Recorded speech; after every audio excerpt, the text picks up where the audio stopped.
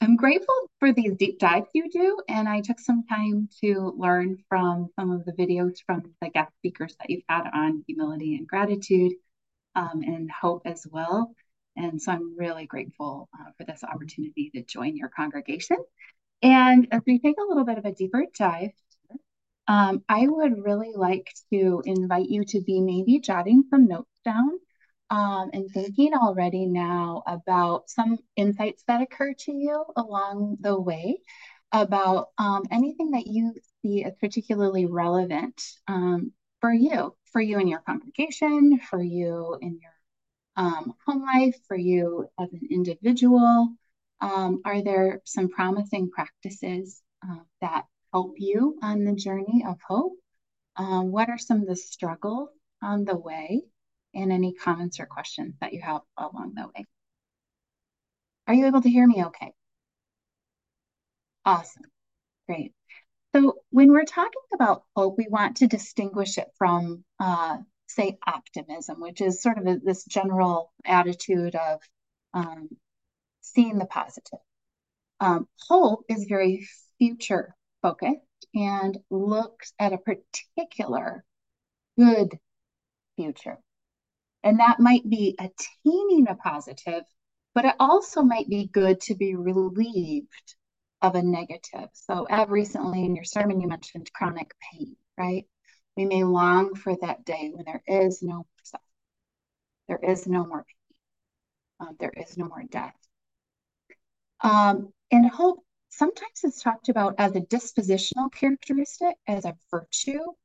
Sometimes in the literature, it's talked about as an emotion or a passion. And tonight, what we're going to be talking about are two things. So I want to spend a good bit of time talking about our ultimate Christian hope. So, Christian hope, in an ultimate sense, we use the word eschatological hope. And this is hope in God's promised future in Christ by the power of the Holy Spirit. So we see God as the giver, the means, and the final end of all we ever hoped for. We, of course, live in the here and now. We have everyday hopes for today, for tomorrow. We have life goals. We have all sorts of strivings. So I'm going to talk a little bit about that too.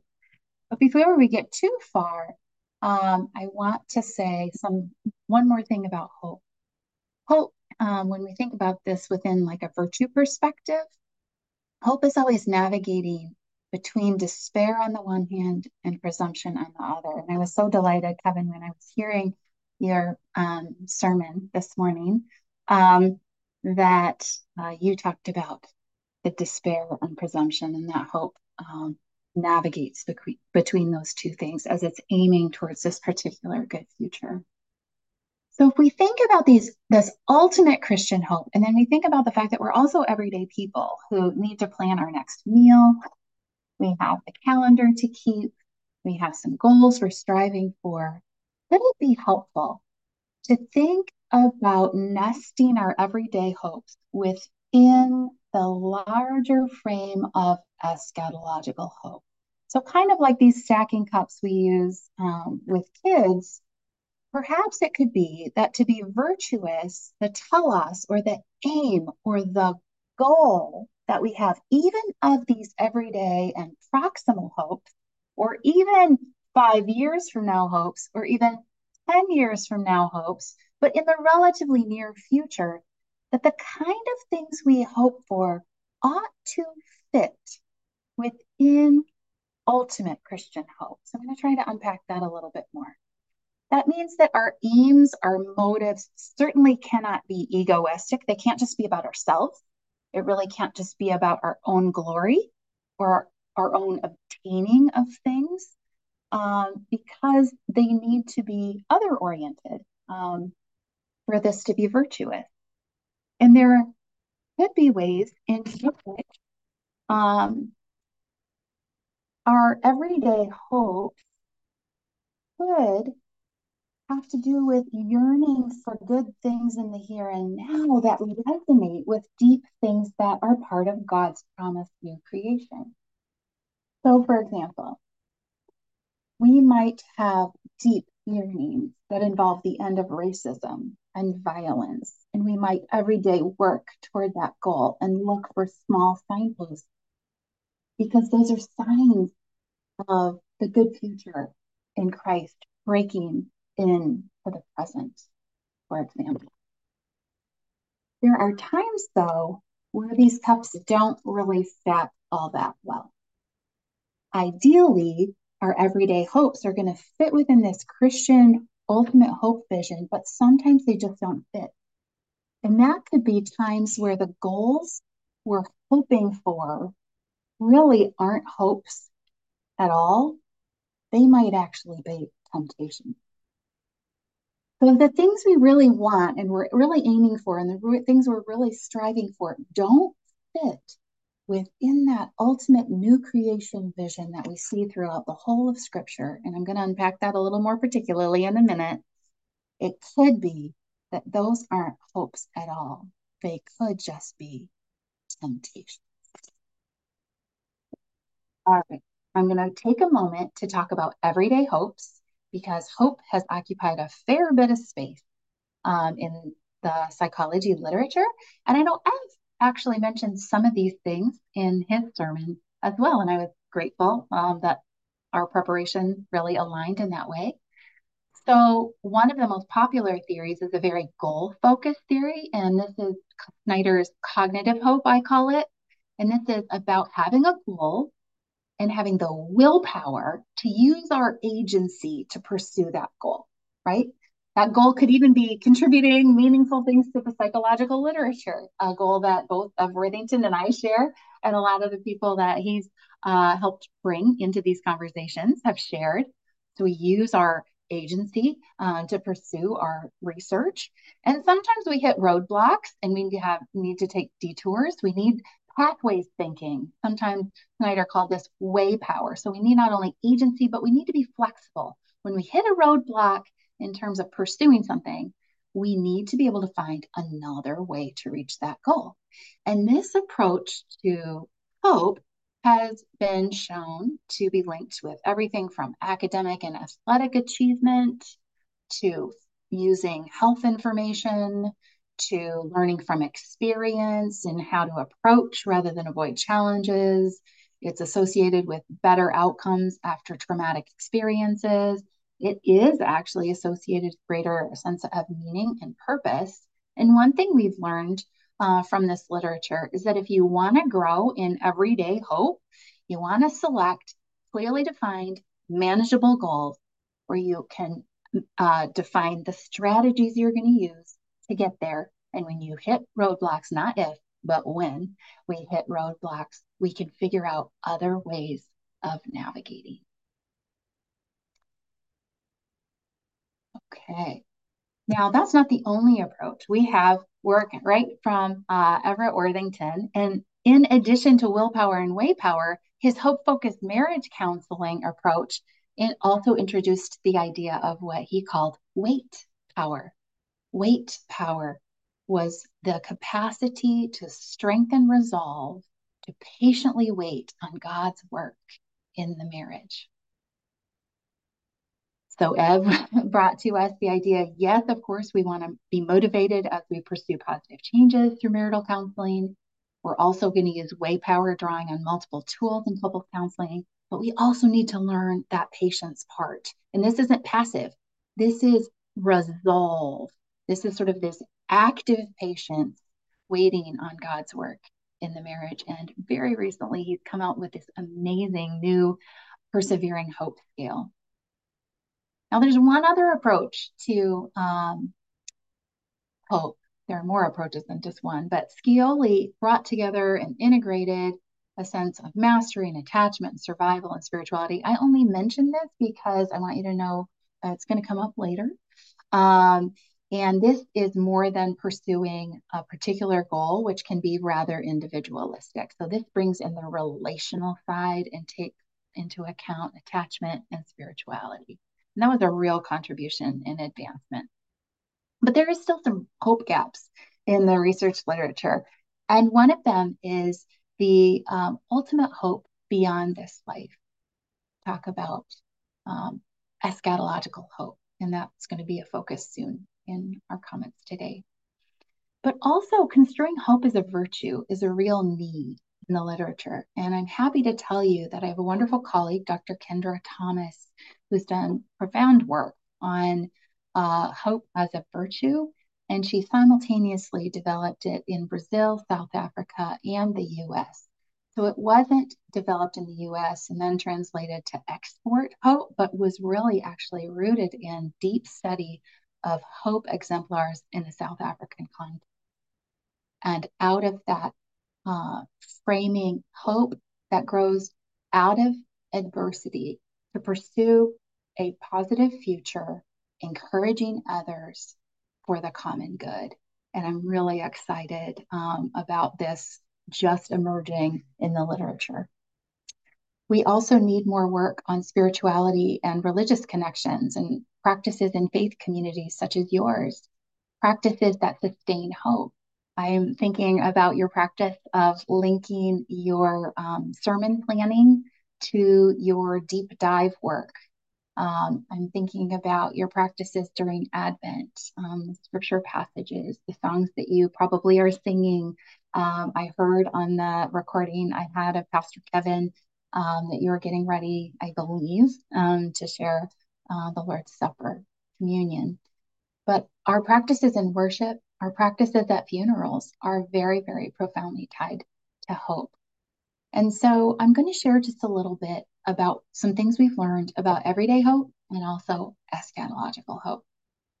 I know you recently did a deep dive into gratitude, and so that's going to come up in this next study. Now, one of the things that we found in the first study we did on hope was that hopelessness was strongly and positively tied or directly tied to depressed symptoms, anxious symptoms, physical symptoms, and alcohol use. But in addition, we found that hope was tied to gratitude and self-control, patience, forgivingness towards other people, and a sense of flourishing, which is both feeling good but also functioning well, having connections with other people, having a sense of purpose, having a sense of meaning in life. These are all correlates of everyday hope. And I want to unpack this even further because what we found is when we looked at all of those, self-control, patience, and forgivingness, we did a little statistical maneuver where we put all these variables into a prediction model, and we saw that self-control and patience and forgivingness reliably predicted gratitude. And then when we next put in, reliably predicted hope. And when we next put in gratitude was so powerful, it went above and beyond self-control, patience, and forgivingness combined to predict cognitive hope, that goal-focused hope that Eb talked with you about earlier and that I just mentioned. And when it came to the integrative hope that also brought in human relationships and spirituality, gratitude went beyond self-control, patience, and forgivingness combined to explain another 39% of variation in hope scores beyond all those other virtues. So what we see is that gratitude is an incredible fuel for hope. So I wanted to tie your deep dive into gratitude to your deep dive into hope. If you are looking for practical ways to build hope, I would say use some of those tools that I was just listening to Bob Emmons talk earlier today on your gratitude series. Draw on those gratitude tools, and you will also find that hope increases. That's my prediction. Okay, so gratitude was this top virtue in predicting cognitive goal-focused hope, as well as integrative hope. And in an inverse way, it also accounted for hopelessness. So the more gratitude, the less hopelessness. Now, we wondered, is there anything that people can do to increase their present hope? We asked people to identify a current particular hope that was meaningful to them and something that they could contribute to, but not something they could control or guarantee the outcome of. And then we asked them, a time in the past, a time when you similarly had a particular meaningful hope that really did come about. So just like now, we have this hope that's meaningful, it's particular, and we can't control the outcome. There was a time in the past where we were in that very same situation. Think about a time in the past where it really did come to fruition. We asked people to write about what they learned, their motivations, steps they took to pursue the outcome, ways their relationships played a role, how they grew spiritually, how they grew in strengths and virtues, and to name specifically what they were grateful for and to whom they were grateful. Other people, God. In that process, what we found was that, and here the solid line, doing that grateful remembering of a past hope fulfilled, elevated hope, elevated happiness, whereas being in the control condition, people actually dropped in their hope and dropped in their happiness. So we learned that writing about a time in the past where a hope was fulfilled and writing about it gratefully elevated hope and also elevated happiness. Now that's kind of everyday hope. Let's talk about some practices that support it. I would suggest that clarity about what we hope for, being really clear, what's the aim, what's the goal, what's the telos, that is very important. It helps us then pray, plan, make progress toward that goal, and also be very open to change. Always have that humility and flexibility. Practices that support hope include harnessing our agency, our willpower, our capacities to do things, to exert motivated action without being controlling.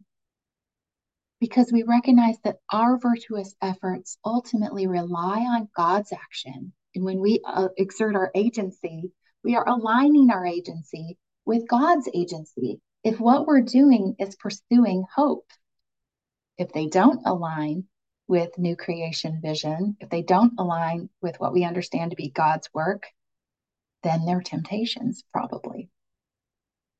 It's also helpful to engage in pathways thinking, thinking together, as perhaps your congregation might be pursuing a goal of some kind.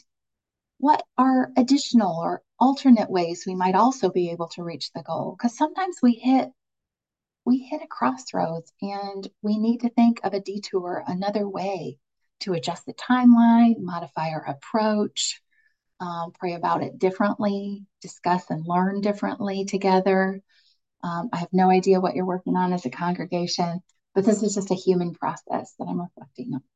But of course, also a faith process. Collaboration, seeking social support, welcoming accountability. We can always learn from other people's insights, and those can elevate our sense of motivation, our own willpower, and our own pathways thinking. And there are times where we just can't muster that. We are so worn out, exhausted, depleted. Maybe it's chronic pain. Maybe it's a condition that won't, in the here and now, in this life, get better. And it's just really draining and really hard. For people that I know who have been utterly spent and unable to hope themselves, it has been very powerful for them to be held in hope by others. We hope together, even when as individuals we are too exhausted to even hope. The crucible of suffering can make hope feel out of reach, but we can still possibly be held and even have outstretched hands and a receptive posture as other people hold hope on our behalf and may be supportive in prayer and practical ways. Grateful remembering of a past hope fulfilled, past provisions. That's evidence. That's evidence that it's possible. And gratitude grows in that space of abundance. And gratitude is a deep well that hydrates hope. And I want to share with you a gratitude, hope related prayer that I learned from the story of somebody who dealt with very profound and chronic depression that was not responsive to the treatments of the day. And this was decades and decades ago. But this was an approach that anticipated that God might not alleviate this particular suffering, but anticipated that God could use it. And Howard E. Butt Jr. prayed this prayer. Thank you, God, for the good that you will bring out of this, in his case, depression. Not thank you for the depression, not thank you for making sure the treatments work, because they haven't for year after year, but instead, I'm starting to say thank you in a hopeful way. I'm reaching into the future, trusting that you can use this for good. I may not end up seeing it directly, but I trust that you are God and there are things you can do as you bring about the promised future you've revealed to us in Jesus Christ through the power of the Holy Spirit and as we can find in Scripture. Now, hope, I mentioned, is a hydrating well, and I love this indigenous artwork called Wells of Hope. Let's think about hope and link it to temporal hopes. There's a beautiful text that Thomas Truger wrote, and it's set to a hymn and choral music as well. And this is a profound invitation. This is a powerful Advent hope invitation. The text goes, view the present through the promise that Christ will come again. Trust, despite the deepening darkness, Christ will come again. Lift the world above its grieving through your watching and believing in the hope past hope's conceiving. Christ will come again. Probe the present through the promise. Christ will come again. Let your daily actions witness. Christ will come again. Let your loving and your giving and your justice and forgiving be a sign to all the living. Christ will come again. Match the present to the promise. Christ will come again. Make this hope your guiding premise. Christ will come again. Pattern all your calculating and the world you are creating to the advent you are waiting. Christ will come again. There's one more piece that came from a lessons and carol service that I have two daughters singing in on Sunday evening. And this is a Portuguese text that I will read in English. I love this particular. You'll have to hear the music sometime because just reading the words does not do it. A little beyond this time, the future announces with gladness. No war, no disaster, no crime, no more desolation, no sadness. Lord, may your kingdom come. The joy of our world recreate, and all our hope and our longings transform in the fullness. Later in the piece, the words are, the seeds of your kingdom we bear. Your future is drawing so near. The earth with your help we prepare until you in fullness appear. Lord, may your kingdom come, the joy of our world recreate. There are so many very powerful texts. If you have not heard Elaine Agner's piece, oh, I shouldn't have mentioned that because now I'm not going to think of the words, but it's a new creation choral piece and it is utterly gorgeous and it'll come to me in a minute. Okay, So many scriptural texts. Isaiah 65 is such a powerful, powerful new creation, new heavens and new earth that, that I wanted to mention. I'll mention a lot of scripture passages. Psalm 85, Your Kingdom Come, the painting by John August Swanson is so powerful, anticipating the new creation. Um, tools of warfare become tools of cultivation. This space where justice and mercy meet, justice and peace embrace. I'm going to share a little bit more about a research article with a bunch of theory, all rooted in scripture. Spera and Deo is the phrase associated with Hope College, and so that is hope in God. And so this reminds me every day that our ultimate hope is God is the source of our ultimate hope and the means of our hope and the final end of all our hoping and our other hopes, our littler hopes that fit within this new creation hope. So to summarize, new creation hope is this anticipation of a good and particular vision of the future. And this is, of course, shaped by the whole of Scripture, that God will make all things new. God's going to be raising people to everlasting life with Him in joyful celebration, including people from all places and cultures, tribes and tongues, languages, ending pain, suffering, death, eliminating societal evil and harms, bringing reconciliation and healing to all of creation. And that description really comes from a lot of different scripture passages. And so rather than recite them all, I'd be happy to share slides or the article via Ev and Kevin. But we spent a lot of time working with, I suppose I should have this in presentation mode. Sorry. Are you able to still see it or not? I'm not sure.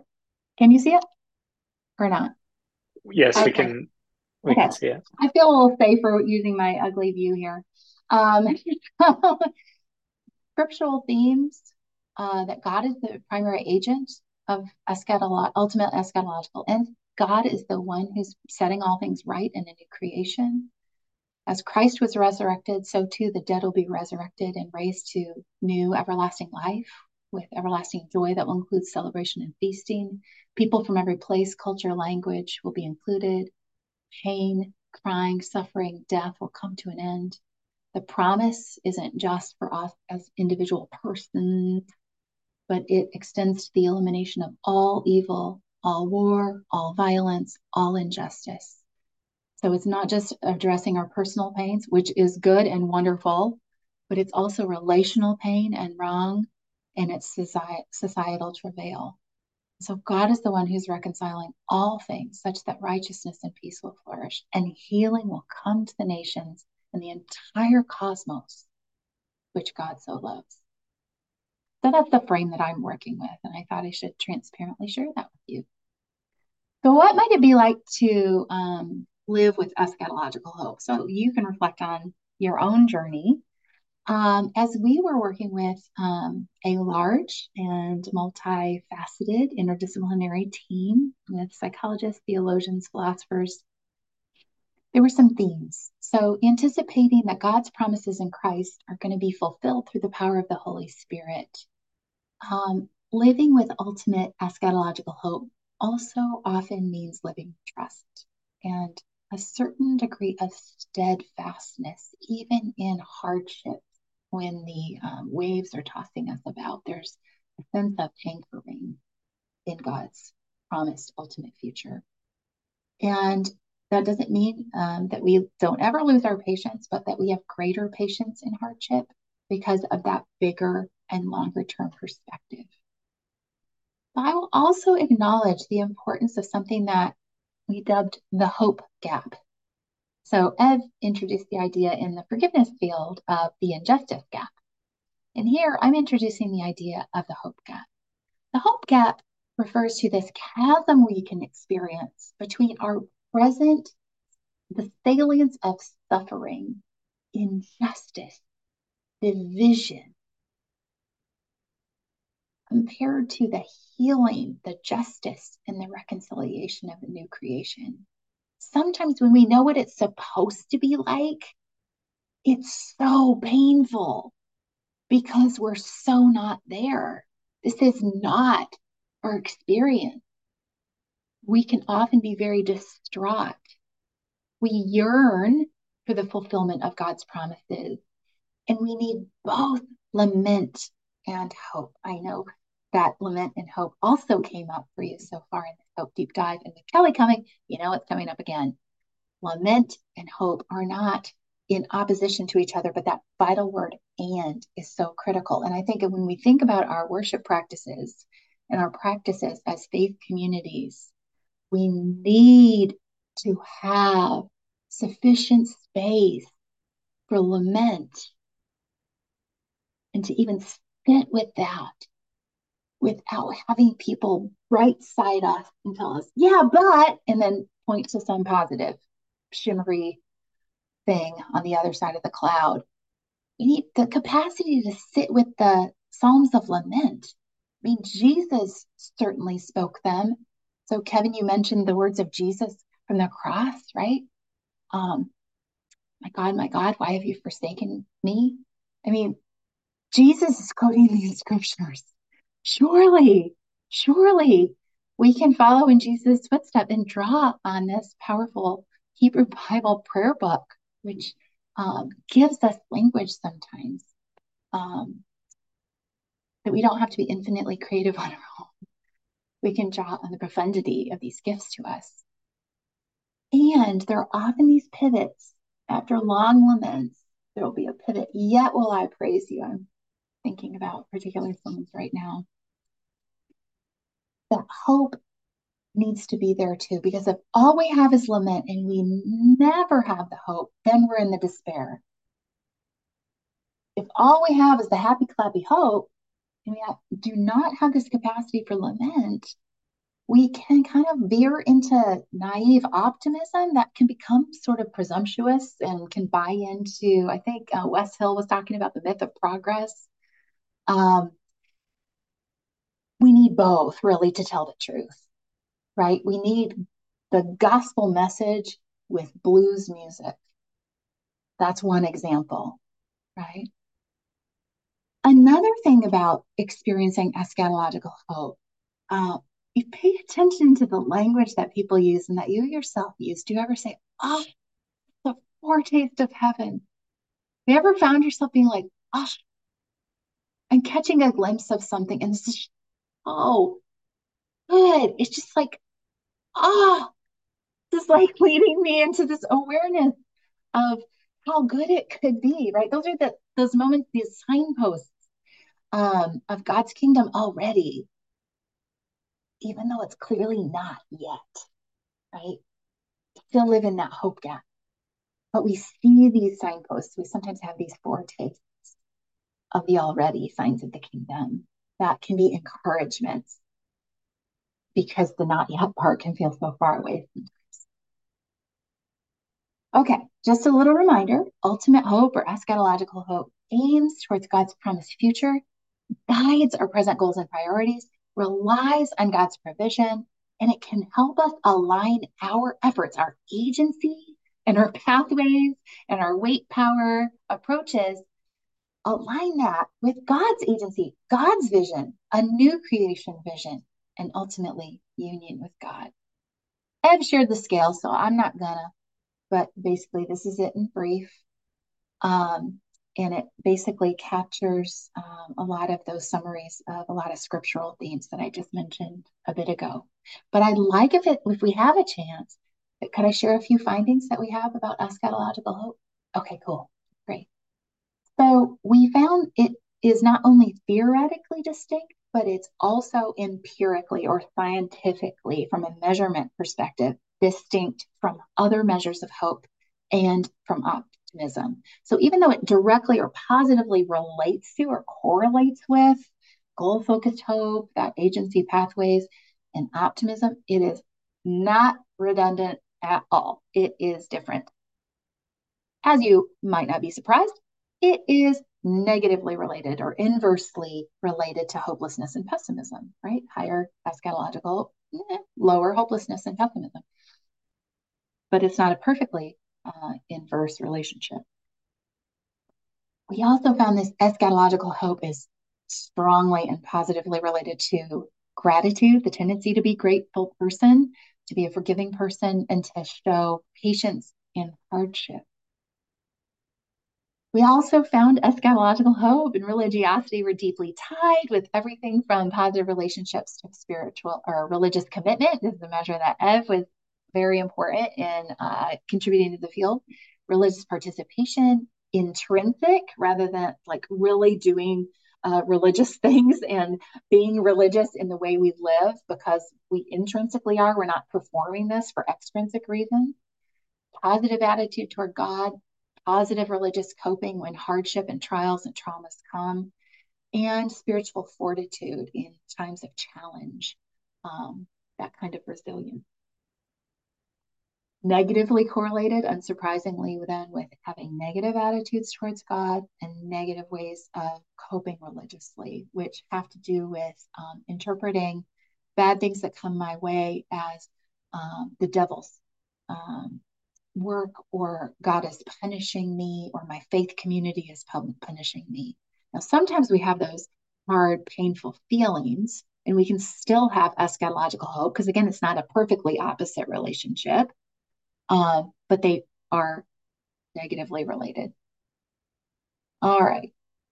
Positive relationships with experience the perceived presence of having meaning in life here and now, and that the ultimate meaning of life is secure. Maybe not, people aren't completely lacking in doubts, but they have a sense like there is an ultimate purpose to life. There is an ultimate meaning to my life. That is powerfully connected to living with eschatological hope. And people flourish better. They feel better. They function better with relationships, with meaning, with purpose. The other thing, there's a fancy word on the screen here, but let me just tell you, whenever you're trying to figure out if what measure you've developed, like a scale, like the eschatological hope scale, you want to know, does it outperform other things that we already have in the literature when trying to predict something like the perceived presence of meaning in life or ultimate meaning or flourishing? Does it do anything beyond, say, religious commitment or religious participation or religious coping all combined? It does. Yes. Religious commitment, participation, and positive religious coping are great for meaning and flourishing, but eschatological hope goes above and beyond them combined to account for having a sense of meaning in my life here and now and the ultimate meaning of life and a sense of flourishing. Furthermore, they go beyond all the other hope and optimism related variables combined. So eschatological hope accounts for more than anything we can measure about everyday hope and optimism. It accounts for more of the meaning, ultimate meaning, and flourishing than all of those other hope and optimism things combined. And eschatological hope goes beyond mental health symptoms of depression, of anxiety, also to account for meaning and flourishing. So it seems to be doing something that could be useful in the literature and ties into what people testify to in their lives. So, steadfastness, yearning, sometimes experiencing that hope gap and being able to lament, this can all go with eschatological hope. We are also expectant and watching for signposts and savoring foretaste of God's kingdom. And this ties into a sense of vocation, right? A calling for how to live life, that summons, a missional calling of justice, of peacemaking.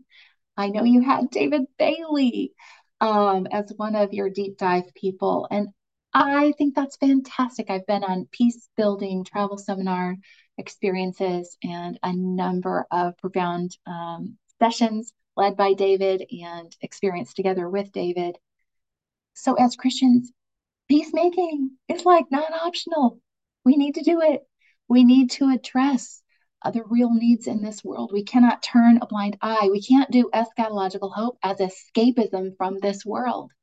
We do it as deep summons to pursue God's vision and have that shape how we use our agency in the world to feed the hungry, to welcome the stranger, to actively, not passively, but actively address racism and root it out, and address societal inequities and harm, to care for the ill, to steward creation, to earth keep, right? All of this aims in this direction of what will one day be when all are fed and welcomed, included, healed, and restored and reconciled new creation. That's nesting our proximal hopes and pursuits within that larger frame of eschatological hope. That's how we know those are hopes. I'm so glad you're going to have Kelly Kapic, and I would commend to you his book on embodied hope, and I'd also commend to you Todd Billings' book on the end of the Christian life. Kelly has a nice 2x2, hope with no lament, hope with lament, no hope, no lament, lament with no hope. And if we look at hope with no lament, we get naive optimism. If we get lament with no hope, we get unrelenting despair. If we have no hope and no lament, we have detached stoicism. But when we're able to both hope and lament, that's the space of faithful suffering. That's the honest space of addressing the real wrongs in this world that will ultimately be righted and reconciled.